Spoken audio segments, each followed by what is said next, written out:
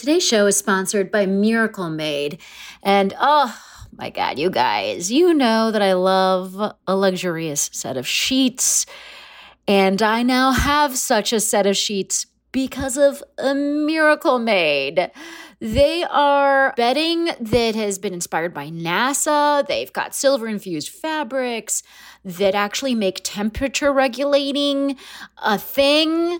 So you're not like getting too hot or too cold or whatever, the whole thing that happens with your body's temperature losing its mind. Miracle Made helps with that. One of the little things that my husband particularly loves about Miracle Made is that it doesn't have as much bacteria as regular sheets because of it's infused with this silver that prevents up to 99.7% of bacterial growth. So it leaves the sheets cleaner for longer. And then the thing for my husband is that it doesn't give him acne, which is like an issue for some people.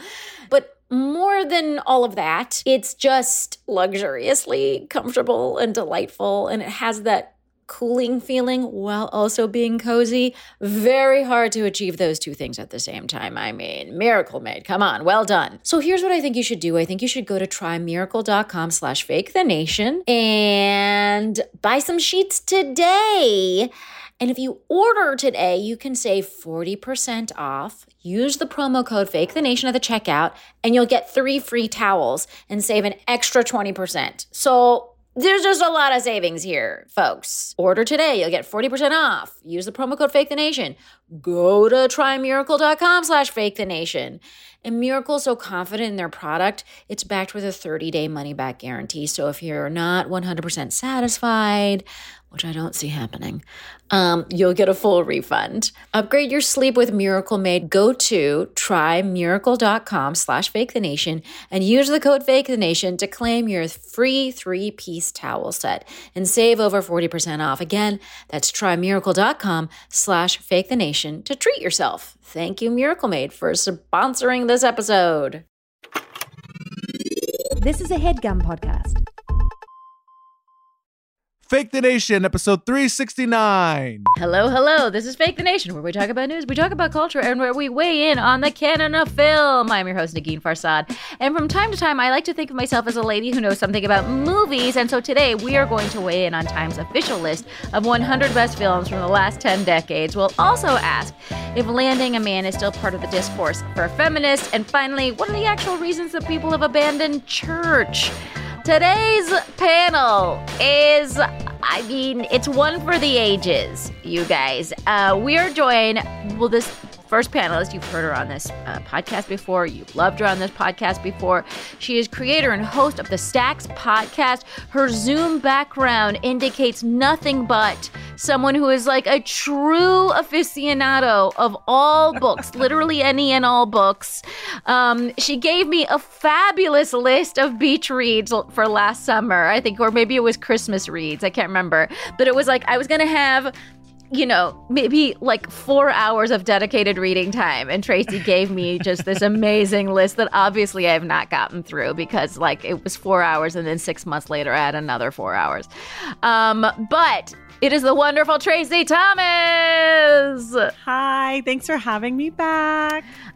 So happy to have you back. We are also joined now for the very first time. We've been chit-chatting because we had some time zone issues, and today is an episode of just miraculous time zone because this comedian is hailing from the United Kingdom. Maybe you've heard of it. Like I said, she's a comedian. She is an author. You can buy her book, I believe, right now, or very toot sweetly, you can buy her book Sex Bomb, which you absolutely should. She is the one and only Sadia Azmat. Hey, Sadia. Hi. It's so lovely to meet you ladies. Thank you for having me. Oh my God. And you're talking to us from in the future because you guys are about 5 hours ahead. And so you'll let us know if anything major has happened globally that we need to know about 5 hours into the future. Before we get into the show, I just want to remind people that if you want to support the show, you can go to patreon.com/Negin Farsad. We are posting an episode. The next episode is about, you get bonus episodes, by the way, if you subscribe. And the next one is about a dude who runs around on all fours. And apparently it makes you ripped. So are we all going to join this craze? We talk about it. We also talk about the phenomenon of, like, scientifically, like, you're not supposed to drink before you're 40. And we give you all the reasons why, plus all the feelings reasons why. So these are fun, ridiculous bonus episodes of Fake the Nation. Get yours at patreon.com/Negin Farsad. And by the way, we're recording this a little earlier than usual. So the topics from the news that we maybe cover that happened on a Wednesday or something, like, we are not covering those. But don't worry, eventually we'll get to all of it. It's the dead of summer. What do you even need to, know about? Except for these topics, which, let's get into it with topic number 1. So we read a piece in Glamour magazine from Olivia Foster titled, "We Call Ourselves Feminists, but if having a man is still seen as the ultimate goal in life, how far have we really come?" And obviously the title of the piece struck me as something that we should talk about. She describes being single by choice for a period of time, but felt the pressure to conform and settle into a couple. We sort of like talked around this in various topics, but I wanted to get into it because there's like something about this piece that felt a little, I don't know, maybe straw man-y or something, which is straw man or straw woman.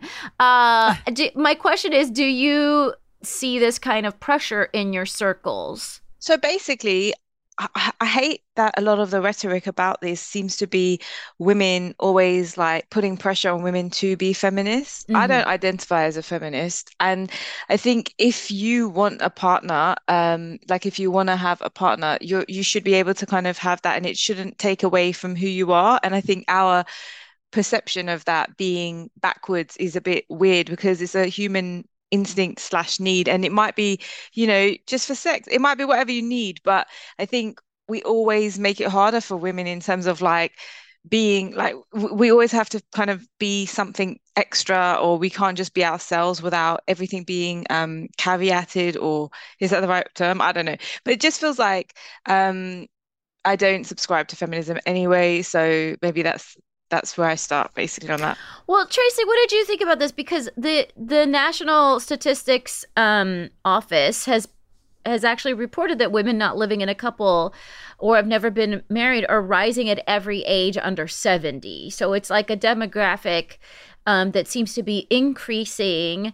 I don't know. Well, how did this piece strike you first, and then I'll tell you my odd reticence. First of all, I think that it's like very heteronormative to define feminism through like relationships to men, because first of all, there's plenty of queer people and people who are, feminists who are maybe don't identify as women and stuff. And so I think this idea that feminism is this one thing really hampers this argument across the board, because I think it's super limiting. And I think that the word feminism is just really undefined for a lot of people, or it's defined too hyper specifically. And so people can decide like, oh, this is a feminist argument and this isn't, right. There's not an agreement. Yes. And so you can write this piece without any specificity about what feminism looks like. And that's for me where it sort of gets murky, because I'm like, well, what are we talking about here? I mean, I just saw the Barbie movie, and allegedly that's a feminist movie. But like, according to whose feminism, you know what I mean? Like for me, I found that movie to be sort of retrograde in a lot of ways. And so I think we're talking about this idea of like quote unquote feminism, but there's no real working definition at this point that people are agreeing on. And so I think it leads to pieces like this that are like, okay, I guess, go off. Because I think the funny thing is I was just, we were on a like sort of a little bit, a little day trip yesterday, and we were in a car, and there was this this gay dude driving, and a friend of ours, and then a woman who was middle-aged woman who was also single or whatever. and they were both talking about like wanting a partner, and we were like talking about like, you know, because I was like, okay, let's break it down. Like, I want to see if I can be a matchmaker because that's like my secret goal in life. And then, but it's interesting because it's like he wanted a partner as much as she did, but is her wanting one somehow now anti-feminist, right? And me wanting to support, like, it didn't feel like her wanting one felt like any kind of failure on her part, just as it didn't seem like him wanting a partner felt like any failure on his part. Like I feel like part of the thing is like it's okay to want a partner and it doesn't make you a feminist or not a feminist. You know what I mean? Right. And I think also like in the piece, she talks about how like when she wasn't in a relationship, people would ask her a lot about it. And I think that some of that also is just like what we're sensitive to. I have friends who don't have jobs and they get very sensitive when you ask them how the job search is going. Right. You know? And so I think some of it is just feeling like maybe your friends are being nosy in a way that you don't want them to be, whether it's about a job or if you're trying to buy a house or whatever that thing is. You know, I think there's a lot of like small talk that people have amongst their friends, and that sometimes it just feels like, why are you attacking me about this? Even though it's not. Like, we're at brunch. Well, it's exactly. I think part of it is just this, and this is this born of the patriarchy?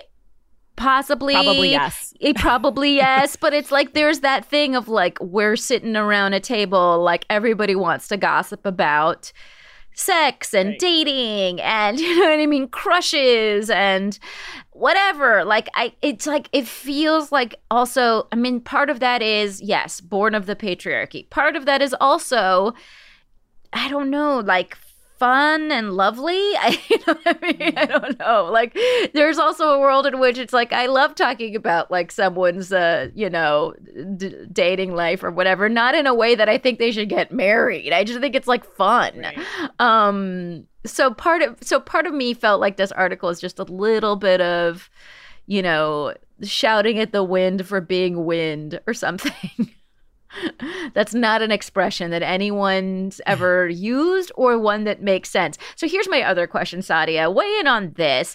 In the piece, she points out that couples are celebrated, you know, for being a couple. There's the wedding, there might be some anniversaries, and that we celebrate coupledom way more than we celebrate other achievements in life. Did you find that to be true?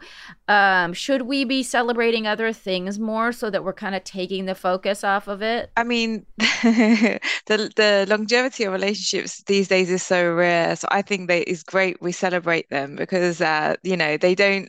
There's the livelihood of relationships. When I was growing up, like my family and my parents and that generation, they would just stay together forever. And these days, are your parents immigrants? To the UK, yes. Yeah. Well, not my mom, but my dad. From what country was he from? India. Okay, got you. So obviously, I was just being silly there, but I think you know what? There is a lot more in terms of like self-care. So I don't think that there needs to be this like single people versus married people. There doesn't have to be that, like it feels like that's where she's going with that. Right. I think if you're single, then you probably are doing a lot of celebrating of yourself every day or, you know, like there's a lot of me time. So, you know, and couples are busy and maybe they don't have a lot of time to, you know, share their kind of, or reflect and stuff like, cause you know, if you have family and kids and like you get swept up away. So it's nice to have these timely reminders. Whereas like when you're single, you have literally all day to think about yourself and where the fuck things went wrong. But this kind of reminds me, I don't know if you get to also talk about an episode, a show that people have written, I'm sure, multiple PhD theses on, Sex and the City. There's probably every sort of feminist and anti-feminist argument made about that show. And one of the episodes was Carrie. You guys have seen the show, right? Have you seen it? Yeah, of course, definitely. Yeah. There's an episode where Carrie like gets a she I guess like she has to buy something because of a family celebrating a something. I don't remember what this was.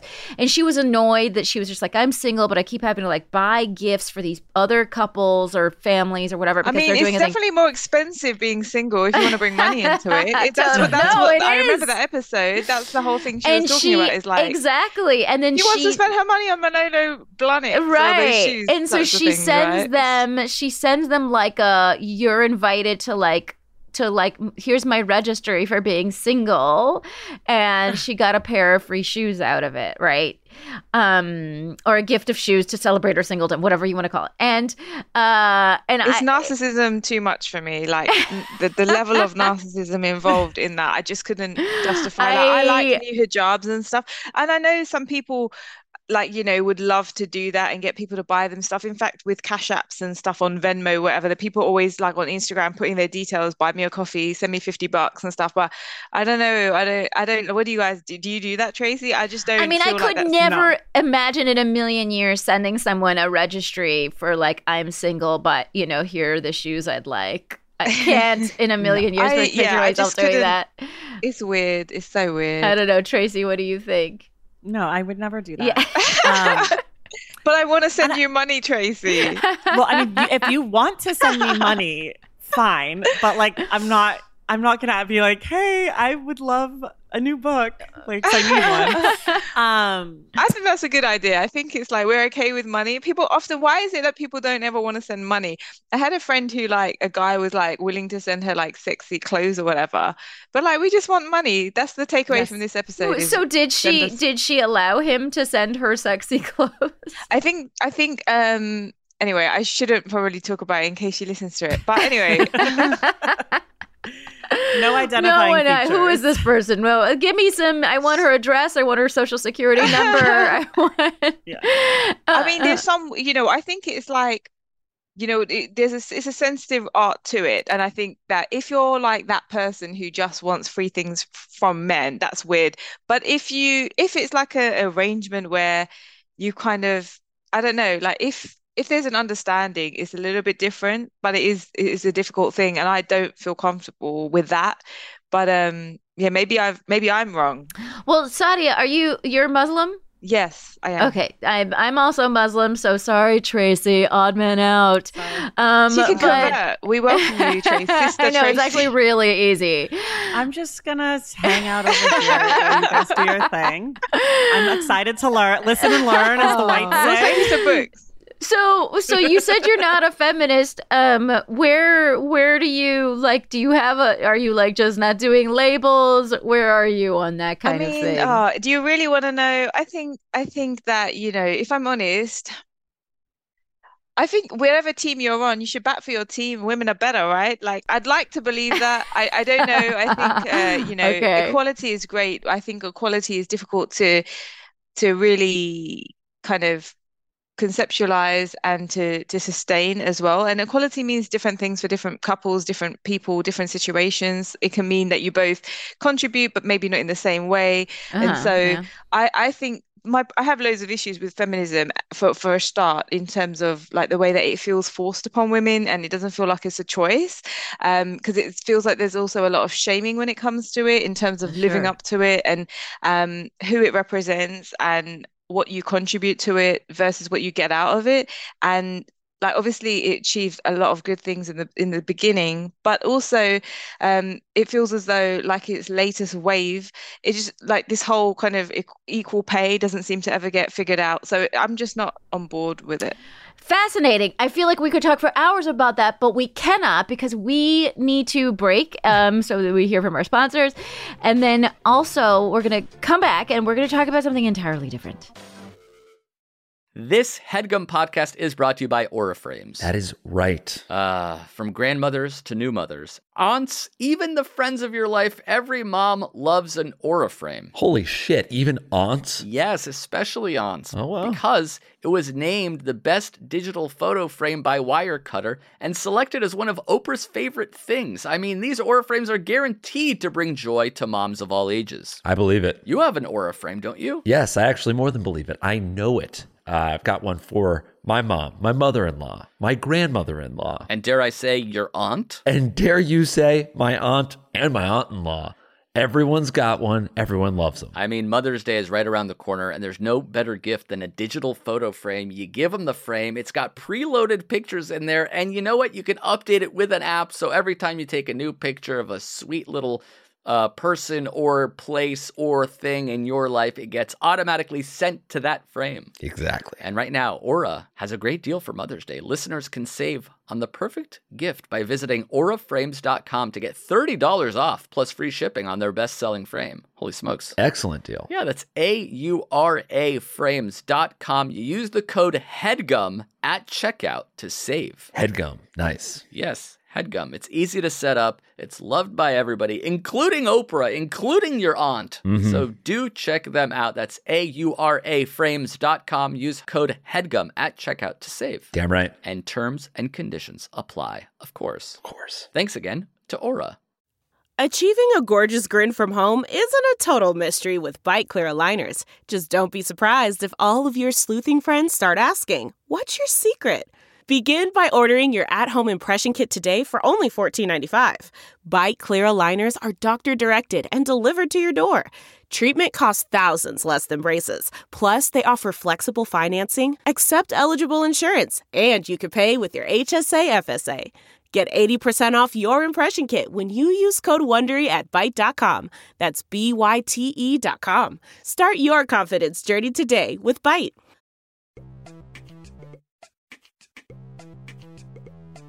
And we are back.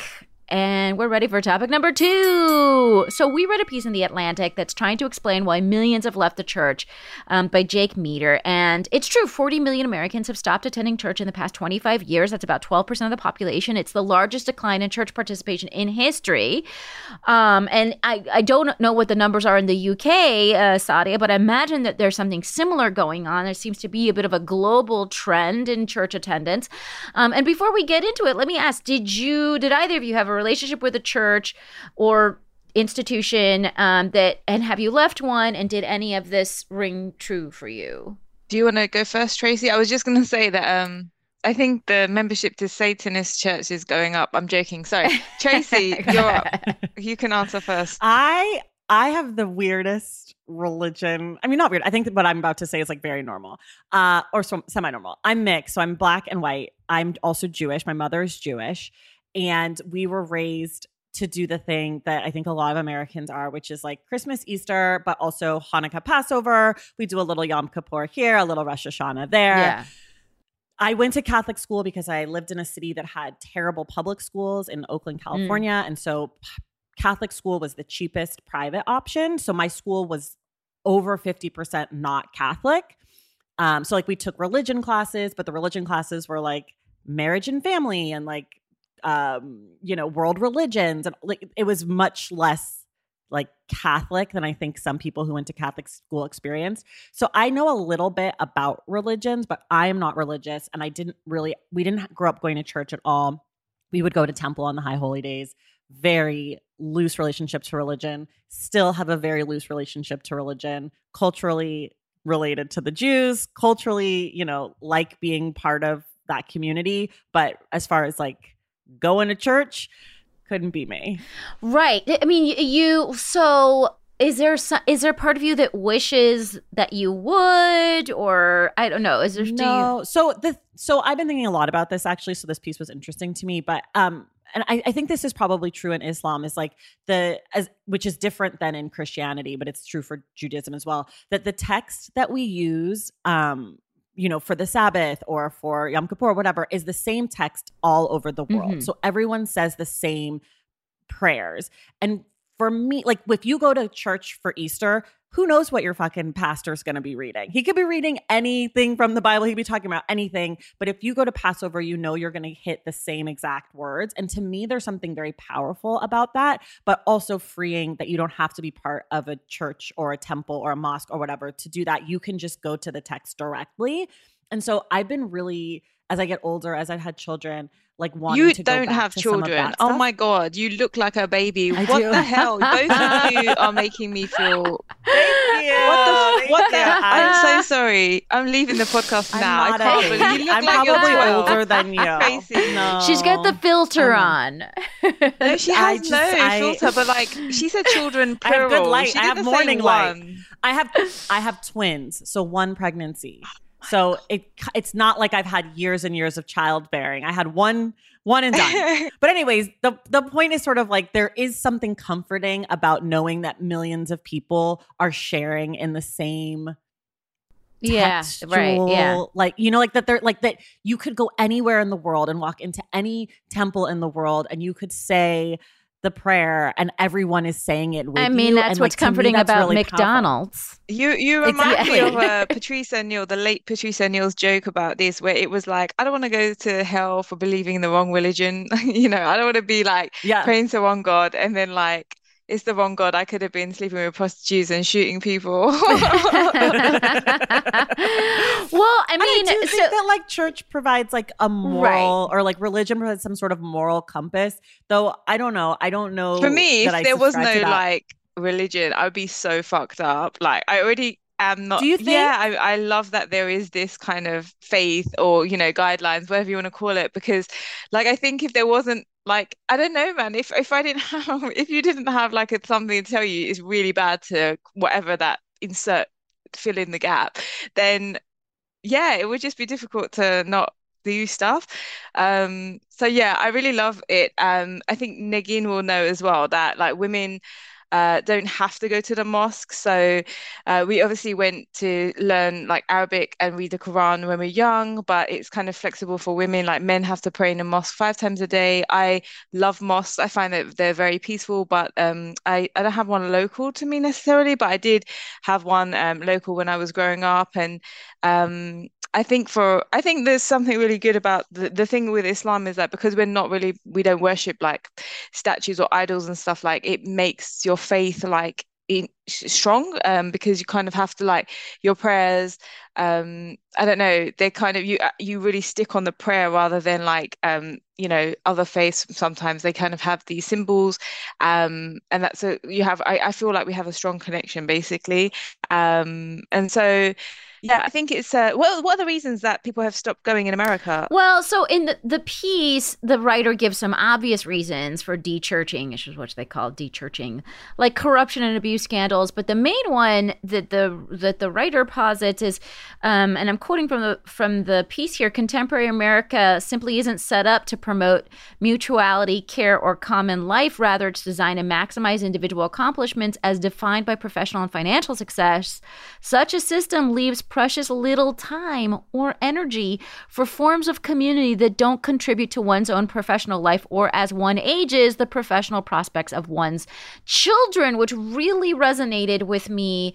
Literally, that people are just too fucking busy with the I think it's main to do with values. It's a value thing. I think busy Yeah, it's is a capitalism relative. Yeah, thing. exactly. Because I think I've really recently realized that there's enough hours in the day. Like if you have time for your nails to get done, if you have time to do shopping, whatever, right? So you can make time. I think it's like the thing that you said at the beginning of that recap of the piece, which is that it's just we just don't like prioritize it, which I think is an internal thing that I think we could work on better. But I think, you know, we're being pushed in other directions, and so kind of. I do feel. I mean, I definitely feel like so. It's the kind of like capitalist imperative to like work really hard and put in really long hours that leaves people really tired when they come home. They're in these structures where they're not living communally with other family members. There's not enough people to take care of the kids. It's a constant battle for childcare. And in that setup, you're too tired to then on top of it go to church. I mean, I feel like that kind of explanation makes a lot of sense to me. What I do feel like is also happening is because of this now void where it's sort of, you know, most people don't go to church. There is this, I feel like a sense that I've gotten from people that there is an appetite for this kind of community building and for the public service acts that church encourages. And that I feel like is missing. And the example I'll give is I'm I've mentioned it on the show before, but I'm one of the founding members of the Friends of Tompkins Square Park. Not to brag, we're an organization with no money, but lots of gardening shovels. And, we try and take care of this, improve this park when we can. And every week, many of the weekends of the summer, we have met, and I go when I'm able to. And there's just this amazing core handful of people that go every week. And then also every week, we post our events on Eventbrite or whatever, and then the Parks Department website and all that stuff. There'll be just 20 random people that come. Half of them are from the neighborhood. The other half are just from random places in New York City. There'll be people that are traveling to New York and want to get in some service time. And they'll just be here on a trip, and they'll come and do some gardening, right? I feel it's really and this healing. To me is really people need to have public service in their life, and they need more structure to be able to do that. And that's something that church was doing and providing, and it's not doing that anymore. I think that there's two things in what you're talking about. One is that there's also been a huge loss of the third space that in general. What do you mean by the third space? So the first space is your home. The second space is where you work, where you go to work. And the third space are the other spaces that you might go. Someone's Could bedroom? be church. If you're lucky. That would be the first space. That's why I said, what's the third space? The third space, it's just it's a term that you, so it could be your community garden. It could be a bar. The church, it could be a bar, it could be the library, it could be a bookstore. But especially because of the pandemic, there's been this loss of third space community, and people are being more and more isolated. And so I think part of what you're speaking to, Negin, is that people also just want to have a communal space to be in regardless. But I think the thing that I wish the piece talked about more is, I think another reason people have turned away from the church and organized religion is because of not just the scandals, but also sort of the bigotry and judgment that is sometimes found in organized religion. And I think a lot of people realize I might have a gay child, or I might have, a child who has quote unquote sinned. And it's too hard to be in community with people who don't understand or won't understand, or the rules are as such that women can't be priests, or the rules are as such that certain people aren't welcome here. And I think that that's also really challenging, is do you want to make time for organizations that have that built into them? And does that feel like the best use of your time and supporting of your family and your worldview?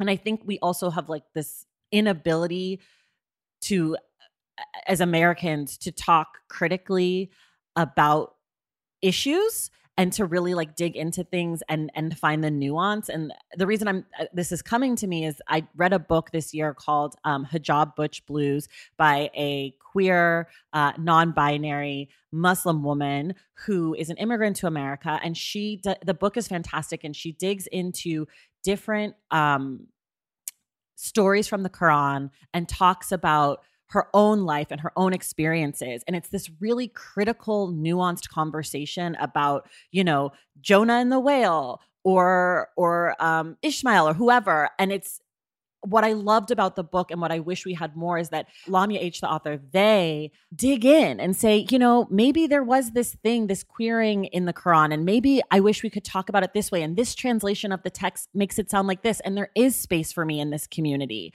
And I wish that more organized religion was open to that, because I think that would move us forward as the rest of America tries to move forward, having these conversations and grappling with these texts and with these rules. But I think it's about, if you have a faith, then you can't pick and choose, you know what I mean? I understand your points about it being inclusive, I suppose is the word. But I think if you believe in the faith, then there's certain things that you just kind of have to conform to or accept, and that's part of the kind of the thing. Whereas, right, and I think that's why people aren't wanting to stay, because they don't want to do the conforming, who right? they but are. I think they'd rather deal and talk about it. Yeah, but I feel like conversations are definitely happening more, and I think that there's more of a revival in terms of definitely what I'm seeing online. There's a lot more open conversation about God's kind of remembering God. And I think going back to Nagine's point about how busy we are, and in Islam there's this beautiful kind of reminder that like if you put God first, God will put you first type of thing. So if you make time for God and the things that you're supposed to be doing as like a Muslim, then like all of your worldly affairs will kind of fall into place. You don't have to try so hard. So I think it's a matter of faith. And if you put that effort into those kind of, yeah, if you put your faith in God, basically, that those things will come into place. That because we do often pray to God for what we want, like to get what we want. Where it's like a lot of the things that I've achieved, I don't feel like I've achieved them. I feel like it's a blessing from God. And so it's just nice that it can be a little bit more mainstream, because I feel like religion, unfortunately, has felt like it's been a bit demonized for some time now. And I understand what you're saying about people trying to, I don't know, accept or yeah, kind of just embrace different kind of, I don't know, people or different faiths or whatever it is, like just embrace others. But at the same time, yeah, it just feels like it's had such a bad rep. And I think COVID and like, you know, so many different things after that highlighted its importance and place. But it just feels like it was been kind of popular because that's another thing that kind of like off your point is that we just don't seem to talk about the problems where it comes to religion. It just feels like, okay, we'll just blame it for the wars, blame it for this, blame it, but actually it's people at the end of the day. Like your point about some of the people being quite judgmental or whatever, it's not necessarily the faith, it's the people. So that's going to be whether you have a faith or you don't have a faith. Like people are always going to be people, and so it's about us coming together however we can try and do that. It's interesting. I mean, it's true that you know, the piece points out that participation in a religious community basically correlates with better health outcomes, longer life, higher financial generosity, and more stable families. So there's a lot going for these communities actually surviving and thriving. Like it would be probably a net good. But also there is this like shift in society, and where some of the details of how something gets practiced end up being really important. To Traci's point, on kind of churches figuring out how they can be more inclusive. There was an interesting thing that he just referenced in the piece really quickly. It was a kibbutz style Christian church where they live communally and share money. And it's funny because I clicked on the website of this church because I was just so curious about it. And it was like, I mean, who knows, right? Because this is their PR like website. But it was all this like just beautiful families, diverse families, like playing in like, you know, fields. But I also was just like, well, that's something people need, is literally everyone living together, so there's childcare. So it's also like, can the church offer something that is useful in the modern context? And you look at like an example like that, and you're like, well, that actually seems like it's useful in the modern context. You know what I mean?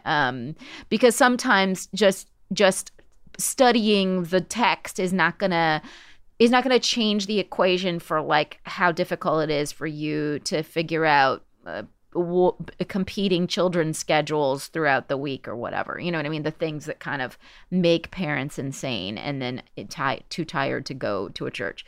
Folks, there's so much we could say about this, and we don't have time. We have to move on, but I am so curious from listeners. You got 4 religions from 3 people on the math doesn't work out, but we made it happen. So tell us what you think, what your thoughts are on this topic, and do you have any hot takes on why there is so much decline? All right, let us move into topic number 3. Time Magazine issued their 100 best films of the past 10 decades, and I thought we would talk about it. There's some obvious ones, like Gone with the Wind is still on the list, and in fact, I have a hard time knowing what makes sense from the 20s to the 50s. Some Like It Hot's on there, a comedy. I always think there's not enough comedy on these lists. Vertigo is on there, Bonnie and Clyde. and it's funny because if you look at it, the leading men in the posters don't have muscles. I don't know if either of you noticed this. Oh, there's no Dwayne Johnson movies on there? No, there's like no. Well, I mean, in the later, no, I actually don't think there is. But but just the men that are in. There's like a couple of shirtless dudes in the posters from the 20s through the 70s. Marlon Brando on the waterfront looks pretty bulky. Oh yeah.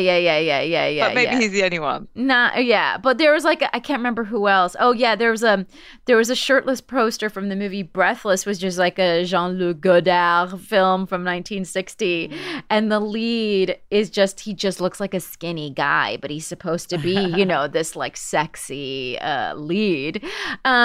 We can get into some specifics, but is there anything that jumped out at you, Traci, that you felt like was missing or that you wish you had seen, or something about this list that struck you? I was thinking that there might be some musicals on here, like Sound of Music or Singing in the Rain. Like those are iconic, fantastic so those films. aren't on the list. I thought for sure we would get, or maybe Oklahoma. I don't know. I just thought for sure we would get a classic West Side movie Story, musical. West Side Story. Yeah, they're just not here, which is, I'm a musical theater lover, so that's a bit of a bummer. And I think the first movie that's like by or like centers a Black person is in 1992. I think Malcolm X is the first time we see like a Black lead show up in any of these. So that always, of course, is going to catch my eye. But I also thought in terms of Malcolm X, I thought that was like, I wouldn't choose that from Spike Lee's oeuvre. You know what I mean? What would you do? Do the Right Thing? Jungle Fever was very good.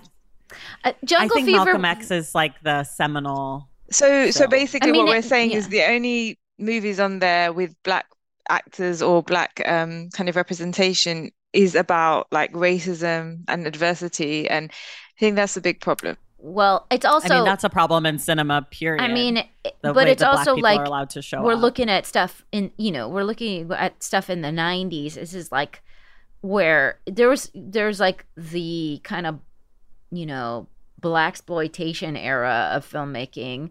But I feel like just being a Black filmmaker in the 90s already was so unusual that there were like, I really like There Will Be Blood.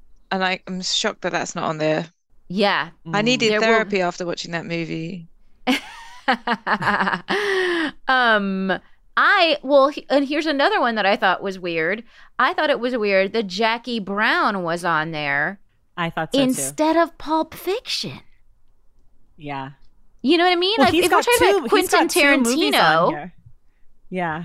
I also thought it was weird that Once Upon a Time in Hollywood was on and not Inglourious Bastards. Yes. Or Django. I think Django's a fantastic film. I know that's controversial, but I love Django. Yeah, I had a hard time. I know. A lot of people. I know. But Inglourious Bastards is one of those movies that just sort of like took the world by storm in a way that I felt like Once Upon a Time in Hollywood just like, I don't know. I just didn't get it. Wait, I have one specific thing that made me rage about this list. And this is a very specific to me thing, but the world needs to know. As you know, I have very specific rage points. But Little Women, Greta Gerwig's Little Women, is nowhere fucking near the 1992 version with Winona Ryder. Okay? I don't care. This is a travesty of film cinema. If you're going to put Little Women on, and I don't necessarily think that either of them is the best film of the last 100 years. Neither of them should be on. Yes. But like, you're not going to disrespect Claire Danes like this, okay? You're not going to disrespect Kirsten Dunst and Susan Sarandon. I'm sorry. That Florence movie Pugh, was stacked. you're lovely. Training Day should have been on there. Oh yeah, Training Day is a great film. Yeah, Training Day is not on here. Very scary. No, but your Little Women take is interesting because I think that the Greta Gerwig version is largely considered the better version. I think just like by film critics. I don't know. I might be.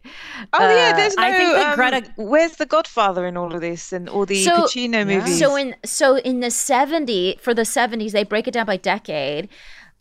it's Godfather 2, but not the Godfather 1 is original so Godfather. much better. So I think that's a bit I think there's debate around that, right? Like some people say it's one of those rare movies where the sequel is better than the original. I want to say I don't see very much Sidney Lumet up in this piece, and I thought the Network should have been on the list. There's never enough comedies. I can't believe There's Taxi never Driver. enough comedies. Why There's Taxi never Driver? enough comedy.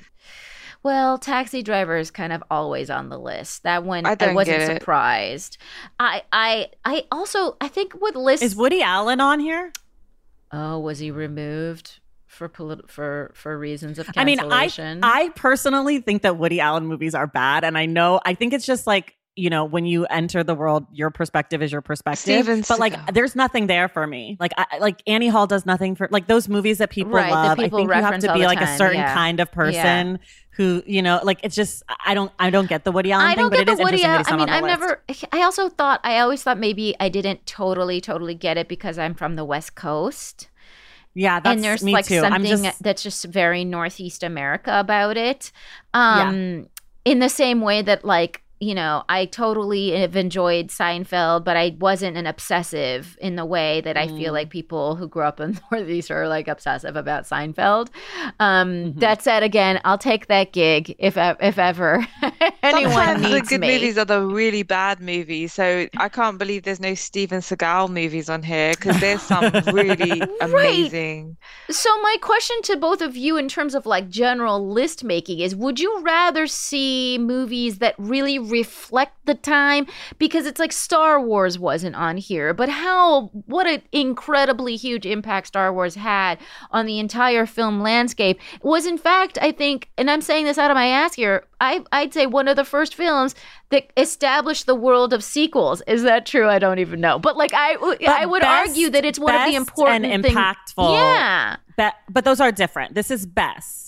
I personally have never seen a Star Wars. Thank you very much. Oh my And God. I'm like you. I have some I'm like you. I'm not I a have big some insane thing on movie at things. all. I'm so glad you said that, Tracy. I didn't I've know where to seen look. them. I have nothing to say about them, but I understand their impact.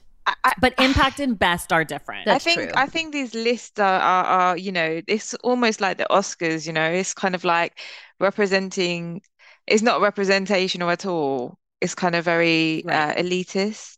If you look at like the like chart, Marie Antoinette. if you look Yeah, at that the was if you look at the chart before like maybe before the 80s, like it's all, I don't think there's any representation at all. It depends because obviously everybody's experience of that decade or movie would be different to them. So it's probably hard to find a list that is not subjective.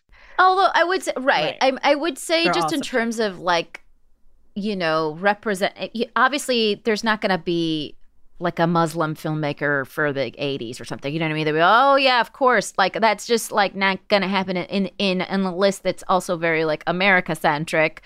There's a bunch of French films on here, but I would say, you know, for me, an 80s list isn't complete unless there's one of those 80s rom-coms on teen rom-coms, like your Say Fast Times at Anything, Ridgemont your High. Pretties and What, Pinks, Breakfast Club and your Breakfast Clubs, you know what I Scarface. mean? John Hughes movies. Like I felt a deep like void not seeing those movies. To something, it's like you can also pick a movie from that genre and be like, this was the best of that genre. Like you don't have to. I think part of this is like, you know, I don't love it when like critics will just be like, just completely not look at a genre. You know what I mean? Well, I think the thing about a lot of these lists, and I won't give another book recommendation, but I could, is that they're made who makes the lists, right? And not just who makes the list today, but who has canonically who's been making the canon over decades and decades. Maybe now the room at time is more diverse than it was 20 years ago, but we've already all been told that E.T. is one of the greatest movies, or that The Godfather is one of the greatest movies, or that On the Waterfront is one of the greatest movies. And then when we were told that information, it was by straight white dudes. And so that gets put in your head. And it's like, even both of us being like, we've never seen Star Wars. It's like, oh, there's a little bit of like shame or embarrassment. But why? Because some white guys love that movie in the 70s? Like, I don't fucking care. Why am I responsible to that? And so these lists are always going to be subjective. And if I got to make the list, I think Little Women 92 would be on there, but I also think another classic film from 92 would be on there, and it's called A League of Their Own. But there's not women in the room to tell you that, that movie is worthy enough. Or there's not enough Black people in the room to tell you that Spike Lee should have 3 movies on there. Right. Like, you know, or that it doesn't have don't make to me be choose between Malcolm X and Do the Right Thing. Right, exactly. And so I think like the canon of film has already been established for us for so long that like a list like this, there's things that people feel like have to be on there. I definitely see what you're saying, but I also think like if you're like a minority, if you're a woman or whatever, you grew up in the 80s, and I have to be honest, I do think E.T. was one of the best movies of the 80s. Like even if my right. like from. No, you're allowed to like a movie that other people like, but I'm saying like these lists are made and they're told to us. So when you see a movie like E.T., you already know that movie is like, people love E.T. So I'm going to see, even me, like going back and be like, okay, I eventually need to watch Star Wars. Why? Why do I need to watch it? Because someone else said that it's one of the greatest movies, right? Even if I like it, I'm only seeing it because someone else told me it's one of the best. That's literally why I saw it, just because I wanted to be. I just wanted to know what the references were. I just needed to like know. You know what I mean? I don't. And whether or not you like it or not is not whether or not the movie is good or not. My point is more like these lists have been made for us for so long that when one comes out in 2023, there's expectations that you're going to see certain people or certain things on the list, regardless of if it was actually the best movie of the year or movies of the year. Any final thoughts on this kind of list making, Sadia? It's just annoying that the only stories they like to see from non-white people are about race. Like it's not just annoying, like that's obviously an understatement, but it's like, yeah, I think it's following on Tracy's point is that it embeds perception. So people watching those movies will only see us from a particular lens because they're not allowed to, or they haven't been able to see things from, like, they can't laugh at themselves. There's no comedy, or they can't, they can't just celebrate us as rounded people. It's always got to be in a struggle, or so. Yeah, that's really disappointing, to be honest with you, in 2023. And I think that I don't know that much has changed. Like yes, Tracy's right in terms of the diversity seems to be a little bit more of a buzzword or more prominent, but I don't know if I believe that there's a substantial change at all. I think part of the problem is like we can't go back. Where's Parasite? Like, where are the Asian filmmakers? Actually, that was a problematic movie, though, wasn't it? Let's be honest. But anyway. Yeah. Parasite was 2019 because it won the Oscar right before COVID. It was the last. They did what they had to do from the race perspective, right? They played the card, and I like the movie. I just mean like there's so many Korean filmmakers who are making fantastic films, and they're not on these lists either. Like it's so white centric across the board, and I agree with your point. But I also think we can't necessarily go back in time and add more, but this is films 2000. that don't exist in the actual right. But 2019, Malcolm X, like there's only those stories they want to see from particular people, like right? In 2000 there were Black and Asian and Latino filmmakers, and they're not reflected on this list. Asians, like Little Women, like I'm sorry, movies. It's not a great they film. Like was it Jumping Tiger? They like the animal flicks with Crouching Tiger. They like the animals. Yeah. Was that other one? Well, that one's not on here, but Slumdog Millionaire. They like the poverty stories with the Asians. Selma. I'll say Selma and Moonlight are your Moonlight is fantastic. Selma is a whack movie. And I am not your Negro. Is great, so 3, but that's a documentary. Okay, well, I mean, I think that to me that still counts as a film. But but it's not. But it's not a 3 of like the a 10 story. movies are actually from or about I do want to like give credit where credit. It's not like there's none on here. You know what I mean? Crash was a good movie. There's not. Well, that's a racism movie. I hate it. Oh yeah, it's I thought you were going to say I'm racist. Look, the lights went out. No. I hated Crash, but I think the idea that it only, like, my point is not just that there's like not enough representation, but also like Black white representation is sort of what I'm getting at. Like, where are the Asian stories? Where are the Latinx like stories? the everything Where are the else. Muslim stories? Yeah, I mean, like it's like it's not even until the 2010s that we see There's more black films, and then they're all about one and a two, which a movie I'm not familiar with. There's, In the Mood for Love, which is a movie. The Circle. Okay, The Circle is a that comes out of the Middle East. So there are. That's an Iranian film, by the way, not to brag, but the Iranians made it on the list. Shout out Jafar Panahi.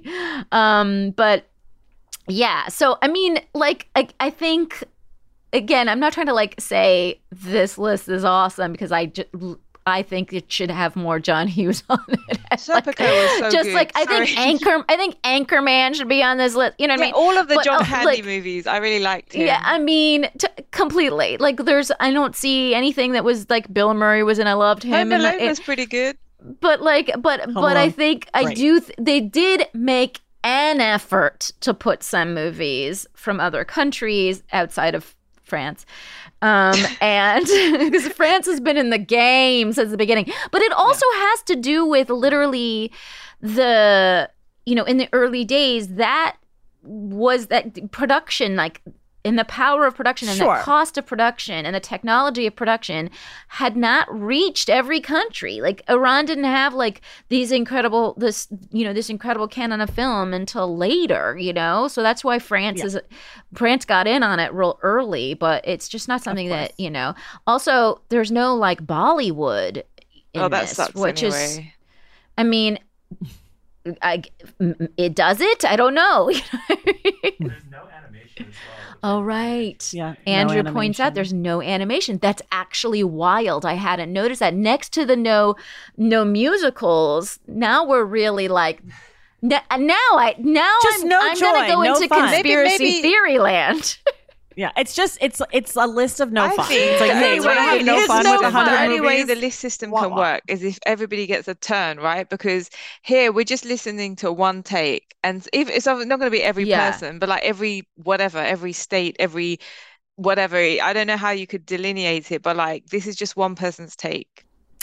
And that is a fantastic way to end, because I would love for the people of Faith the Nation to send me their list. It doesn't have to be 100, but give me what would be on your list, separated by decades. I actually just think that the 20s through the 50s film was such a baby, that it's really hard to do stuff from those eras because you can't even see all the silent films and you don't know, and it's weird. But send me your recommendations also. I would love to know what's on other people's. I have some films in my canon, that are not on other people's canon, and I'm curious to know what those are. So people of Faith the Nation, hit me up. And that, my friends, is the end of the show. What a delightful conversation. What a broad range of ideas. I'm so happy I got to talk to you guys about these topics. And I would love for the people of Faith Nation to be able to follow you and all the wonderful things that you do. Sadia, Azmat, where do they do that? Please follow me on Instagram. I'm at Sadia_Azmat, and also I have a website, sadiaazmat.com. You can also follow me on Twitter, but it's so miserable these days. I don't really post that much, and it seems to be ruined as well since I've been away. So I mean, that's not my fault, but yeah, you can buy my book, Sex Bomb in America. Please support. It's such a cool book. So basically, I talk about obviously for so long Muslim women have been only portrayed as repressed or very one-dimensionally. So I share, it's my memoir about how I got into stand-up comedy and why sex is a bomb sometimes, what a sex bomb is, how you be a sex bomb. I cannot wait to read this book. That's so exciting. Sounds so good. And also particularly interesting to me for obvious reasons. But Traci, where do they follow you?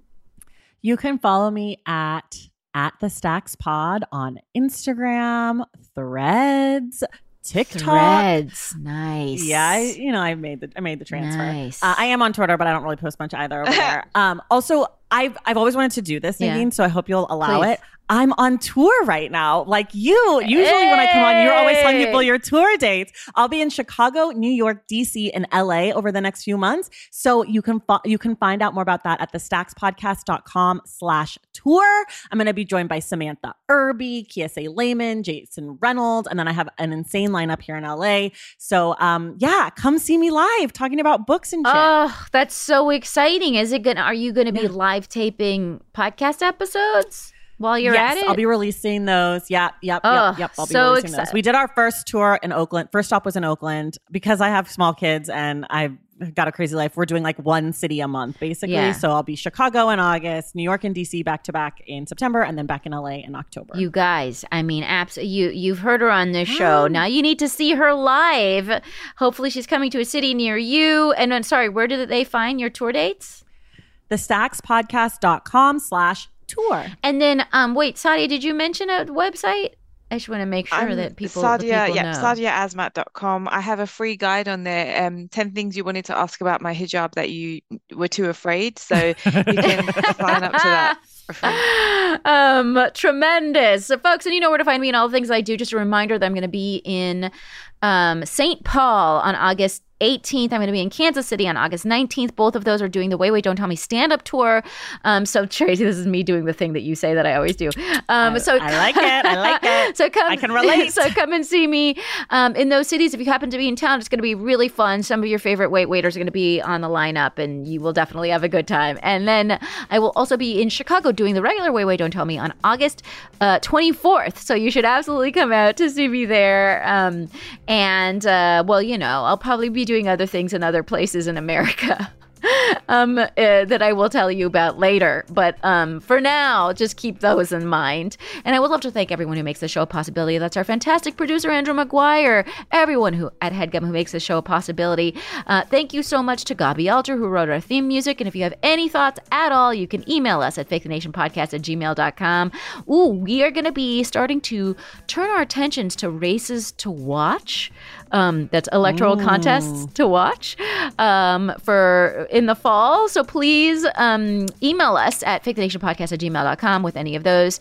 You've been also reaching out to me on the other on Instagram and on the other places, and sometimes it's easier if it's on email. So I encourage you to use fakethenationpodcast@gmail.com. And otherwise, you guys are the best, and we'll be back in your earballs next week.